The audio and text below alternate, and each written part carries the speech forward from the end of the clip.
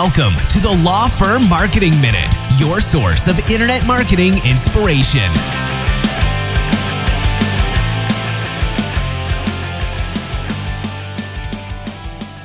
Hey everyone, and welcome to another episode of the Law Firm Marketing Minute. I am your host, John Henson, and this week we're going to talk to you about something that's probably going to gain even more prevalence than it has over the last few years, and that's just these DIY legal sites. So, whether it's LegalZoom or something different like that, We've been talking about, these kind of websites for a couple of years and how it is turning lawyers into commodities, and just how it's impacting, business and what it's sort of doing to the legal industry.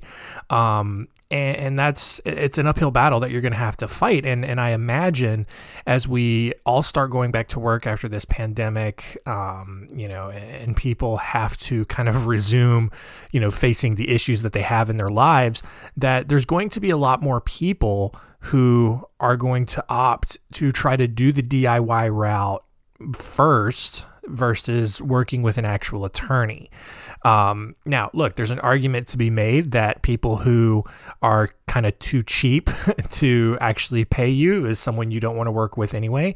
But the majority of people, I believe, are going to go to these DIY sites out of ignorance and out of just thinking that they can probably do it themselves, even though they know full well that they have no idea, what's going on in the legal world. We all know, law is complicated. There's so much paperwork involved, and sure, a lot of these DIY sites just have these template forms that you just sign and go with, but better than anybody that there's a lot of language, hidden in those forms that, once you sign it and you didn't read through it, it can cause some problems down the line.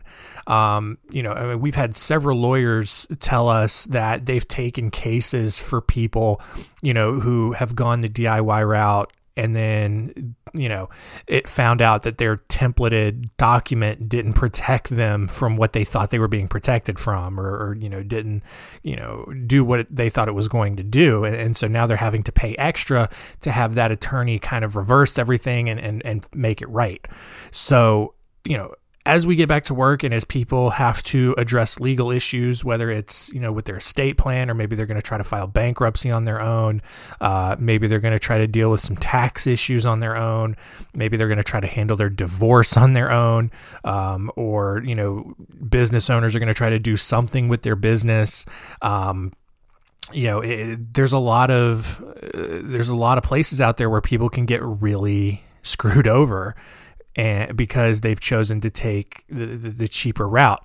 And so that's where marketing your firm comes into play here. If you're marketing your firm the correct way, and maybe it's something as small as just a special blog post about how to avoid that DIY route and all of the things that could go wrong there, And obviously there's this idea that, oh, well, of course a lawyer is going to tell me not to go the DIY route because they want me to pay him instead. There's probably some truth to that, but also, if you word it the correct way, you can really show people what a huge risk they're taking in going that DIY route.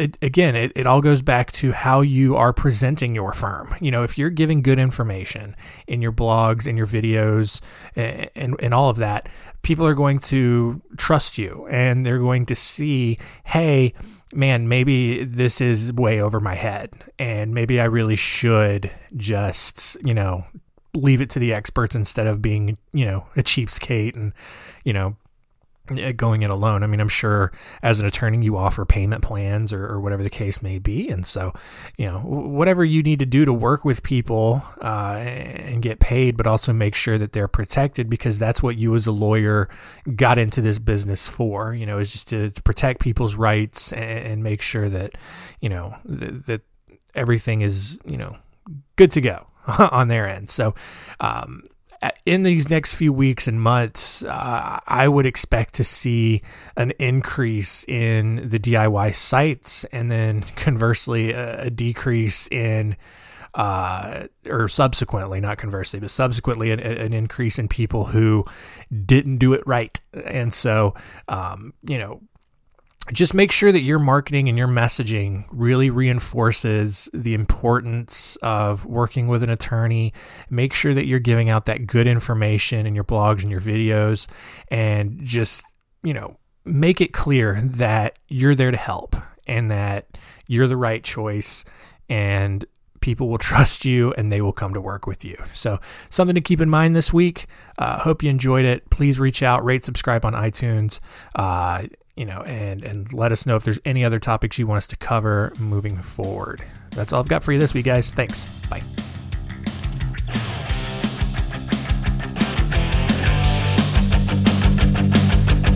Thanks for joining us. Please visit lawfirmmarketingminute.com for more information. We'll see you next time.